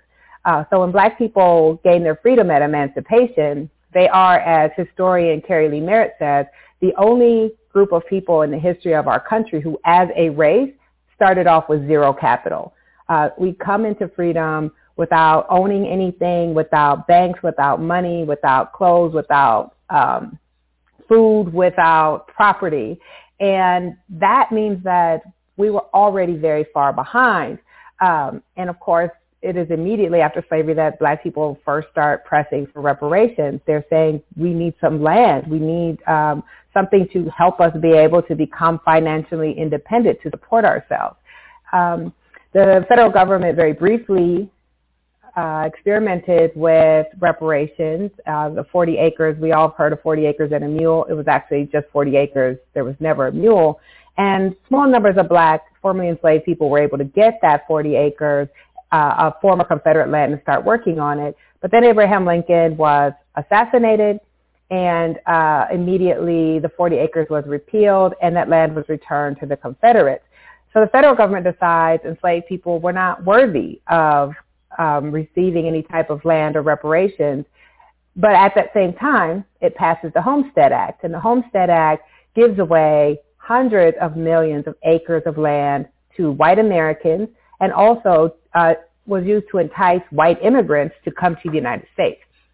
Fully 10% of all the land in America was given out under the Homestead Act. And today, I think about 46 million white Americans can trace their legacy directly to this free land that the government was giving white people while denying any type of land to the formerly enslaved. You follow that period up then with 100 years of racial apartheid, where discrimination against the descendants of the enslaved was legal in every aspect of law. It was also a period of great racial terrorism to try to keep Black people in exploitable labor force. Many of us have heard about Tulsa this year, where one of the wealthiest Black business districts in the country was burned down. But that happened all over the country. Black businesses were destroyed. Black land was destroyed. Black people were not allowed to work certain jobs that would give us a financial foothold. So what that meant is that by the time you got to my parents' generation, you had white Americans who, because of programs like the New Deal, were able to really build themselves into a middle class with a decent amount of wealth and stability, and Black Americans had been generationally deprived of that same thing. So we're living with that legacy right now. I can tell you nearly every Black person I know who has the same education I have, who has the same type of job I have, does not have wealth. And so they are not able to buy into the same neighborhoods as their white colleagues or have the same cushion. That's how we got here. But most of us never learned that history. And because we don't learn that history, I think that's why when you poll Americans on reparations, something like 70% or higher of Americans say that they are opposed to them, because we really don't understand that lasting impact and legacy and the singularity of the Black experience, that other groups face discrimination, but no group has faced the continuous dragnet of exploitation and discrimination that Black Americans have. And that continuous dragnet of exploitation and discrimination, Nicole, really does work itself right up beyond the Civil Rights Act and the Voting Rights Act. I mean, what you point out is that redlining in various subtle forms in terms of bank lending or not lending to Black people, all sorts of wealth transfers that are not actually permitted or have been made much more difficult for Black people, and even college and access to college. So in other words, this history doesn't stop It's not That's as right. if you have slavery and then you have a brief 12 years of Reconstruction, and then you've got basically a reaction that does not end at any particular time. It's living right up to the present day. Is that a fair interpretation of what you've been writing about? Absolutely. So as you know, in the piece, What is Owed, I try to make that very clear that when we passed these civil rights laws in the 1960s, we're not going back and correcting the harm that was done. We're not necessarily integrating schools. We're not making up for the theft of Black people's education all those decades. We're not making new housing values to make up for the fact that Black communities were redlined and so had their housing values artificially inflated, while white communities had their housing values artificially inflated. We didn't equalize those values when the Fair Housing Act was passed. We passed laws against employment discrimination, but we didn't make up for, all of the promotions Black people could not get because of their race, all of the jobs Black people couldn't work because of their race. And we don't really enforce aggressively most of those fair housing and civil rights laws now.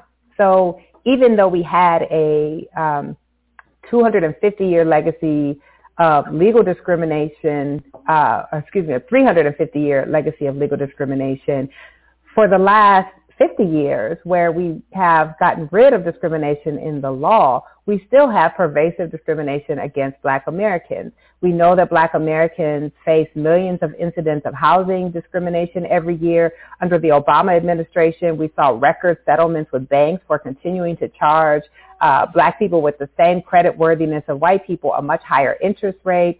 We know that Black children are still the most segregated group of school children in the country. We know that Black people face pervasive discrimination in employment.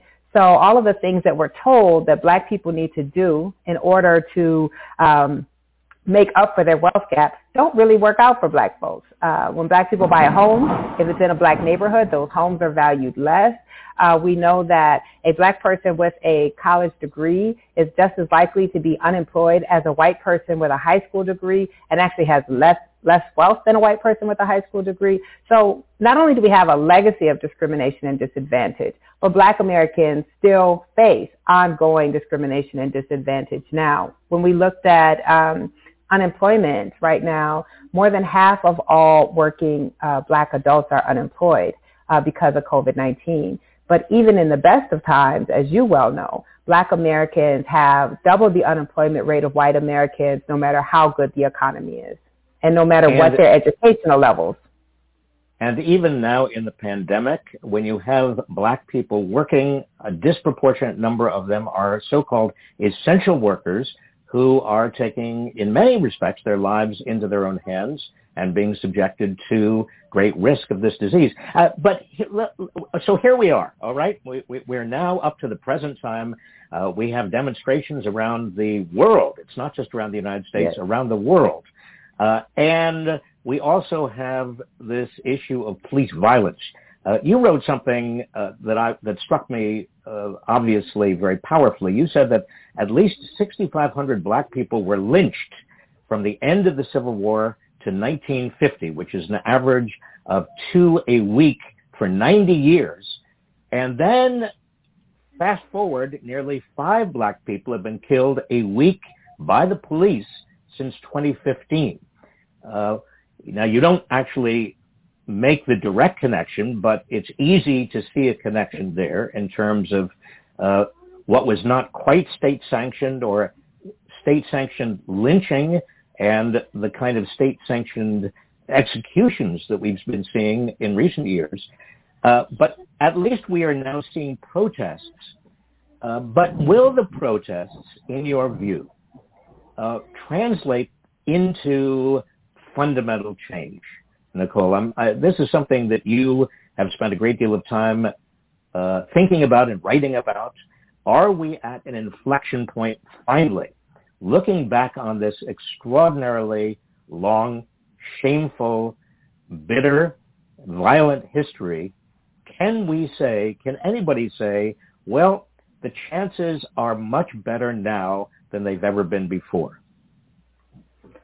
So I think that that's largely going to depend on how willing people are to remain in the streets and how willing those of us, particularly in the media who have platforms, are to keep paying attention and shining a spotlight. Because as we know, the attention on racial justice in this country is very fickle. The media's attention on racial injustice in this country is very fickle. I'm not going to try to predict the future, but if you study history, as I say in my piece, it doesn't bode well for transformative change. However, none of us would have expected that we would see this type of sustained protest. We've had, as I said, there's been 5 deaths, an average of 5 deaths of Black people by police every week for the last 5 years, and yet we haven't seen this type of sustained protest. So what I'm worried about, though, is we already see what's happening in Congress. It doesn't seem like the Republicans are willing to really put forth or support a bill that is going to have a real effect on police violence. The media is not covering these protests like they used to, and that concerns me. At the same time, in New York City, the protests here have been relentless. We have had more than a month straight protests, and they are camped out in front of the the mayor's mansion and really demanding change. And we saw that there are going to be significant cuts in the policing budget from the mayor's office and from the city council because of that.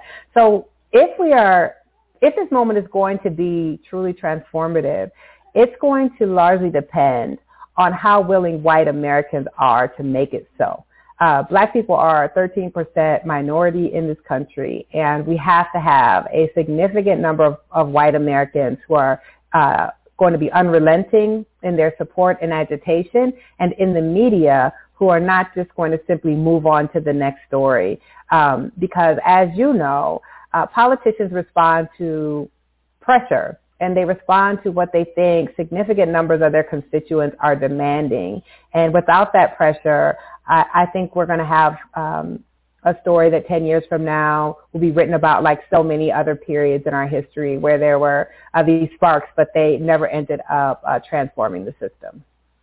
Well, something that gives me a little bit of hope, and I share your worry and your skepticism given the history, but something that gives me a little bit of hope is that one big difference with these protests and these demonstrations is that they are biracial.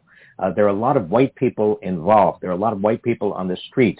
Young people, and I teach a lot of young people, have a very different attitude in general toward race and toward racism than I remember the young people I taught 40 years ago, or I remember the people who I was young with 50 and 60 years ago. So maybe there is a chance for change. The other thing I wanted to throw in the hopper, Nicole, is Donald Trump and the Republicans, and the Republican Party that has become basically a cult of Trump. And Trump's use of racism it looks like, and I hope I'm accurate, it looks like it is failing. It looks like it's boomeranging on him, and that might also be a positive thing. What do you think? Yeah, I definitely have felt heartened. I mean, part of what makes this moment feel so different is, and I would say the protests aren't biracial, they're multiracial. You're seeing Asian Americans, Latino Americans, white Americans, and Black Americans all taking to the streets to say that Black Lives Matter. And that is really what makes this moment different. And also what makes it different is we are in the middle of a pandemic that not only is devastating, disproportionately devastating Black people in terms of health, but millions of Americans are feeling the financial rug has been snatched from underneath them. And I think it has given an empathy that you can be struggling to pay your bills, struggling to make your mortgage, and it doesn't have anything to do with your own personal responsibility. And I think that has allowed many white Americans to feel an empathy with Black Americans and the financial struggles of Black Americans that they perhaps didn't have before. And so I think when you have that combination of so many Americans living on the financial edge, and so many Americans understanding that actually there's certain things we need our government to do for us as Americans. And then watching a black man literally lynched on national TV has set a fire in people that we couldn't have predicted. And absolutely, who is in the White House is a big part of that. Folks are willing to accept this argument of economic anxiety, but at this point, it's a death pact. It's a death pact for white supremacy. We see someone who, as he gets more and more concerned about his own reelection, speaking more and more the very explicit language of racial animus and racism. And I think large numbers of Americans want to reject that and work towards an America that would not elect a man like that into the White House. Well, in terms of working toward an America in the future, we have just a few minutes left. I want to go back to your article, that cover story in the New York Times Magazine, What is Owed? It's Time for Reparations. You make the case that reparations really there are kind of three areas that you pointed out. Number one was genuine enforcement of civil rights laws and voting rights laws. The second was investments, real investments in communities of color that are primarily still black communities, schools, healthcare, housing, and so forth. But then you also say, number three, individual cash payments to descendants of the enslaved. And I'd like you to just spend a couple of minutes helping us understand what that might mean and what you intended for it to mean. Sure. So the only way to close a wealth gap is by transferring wealth. We know that all of the other things we say that can close the wealth gap, the data and the research show that they simply won't work. Black people going to college doesn't close the wealth gap. Black people getting married doesn't close the wealth gap. Black people purchasing homes won't close the wealth gap. So the only thing that can close the wealth gap is to provide restitution for the people who were never allowed to accumulate wealth. Now, I think we have to do all those other things. We have to invest in segregated communities. We have to enforce civil rights law, or that wealth transfer is probably not going to have the lasting impact that it needs to.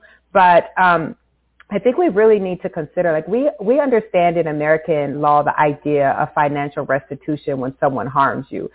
People sue all of the time for negligence, for being harmed by different entities, and that's what is required here as well.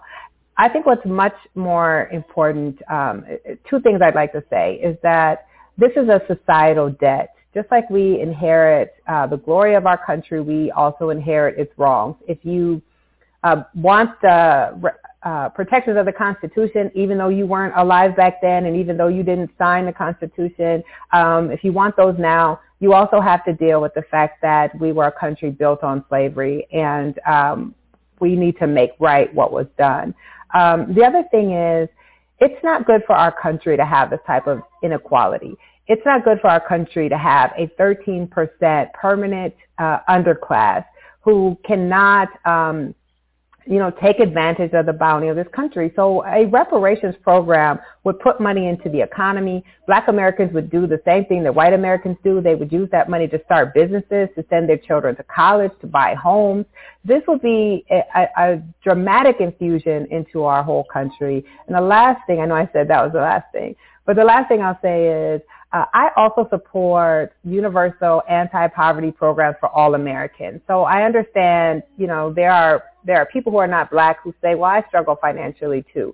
I believe that we in this country have the wealth to do all of those things. We can have a livable wage. We can have universal health care. We can have a social safety net.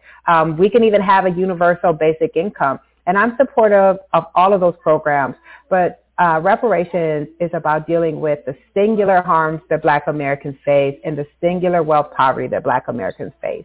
And I just hope that we can get to a point in this country where we understand that we do owe a debt and that debt will actually benefit our whole society if we pay it. Nicole Hannah-Jones, I promised you a half hour. You've given us a half hour very graciously. You pointed out, and I want to just close on this note, that one of the most important aspects of whether this moment is going to be genuinely a turning point has to do with keeping people informed, keeping people active, making sure that the protests do lead to political change and overcoming one of the basic problems we have in this country, not just structural racism and systemic racism, but also a short attention span. And what you are doing in your writing and what we are trying to do on Inequality Media is to maintain and extend and enlarge that attention span. And so I want to just thank you for all your work. I want to thank the New York Times for allowing you the space that it gives you. And I want to hope that you continue to do what you're doing. Thank you. Thank you so much. Hello, it is Ryan, and we could all use an extra bright spot in our day, couldn't we? Just to make up for things like sitting in traffic, doing the dishes, counting your steps, all the mundane stuff. That is why I'm such a big fan of Chumba Casino. Chumba Casino has all your favorite social casino-style games that you can play for free anytime, anywhere with daily bonuses. That should brighten your day a little. Actually, a lot. So sign up now at ChumbaCasino.com. That's ChumbaCasino.com. No purchase necessary. VGW Group. Void where prohibited by law. See terms and conditions. 18+.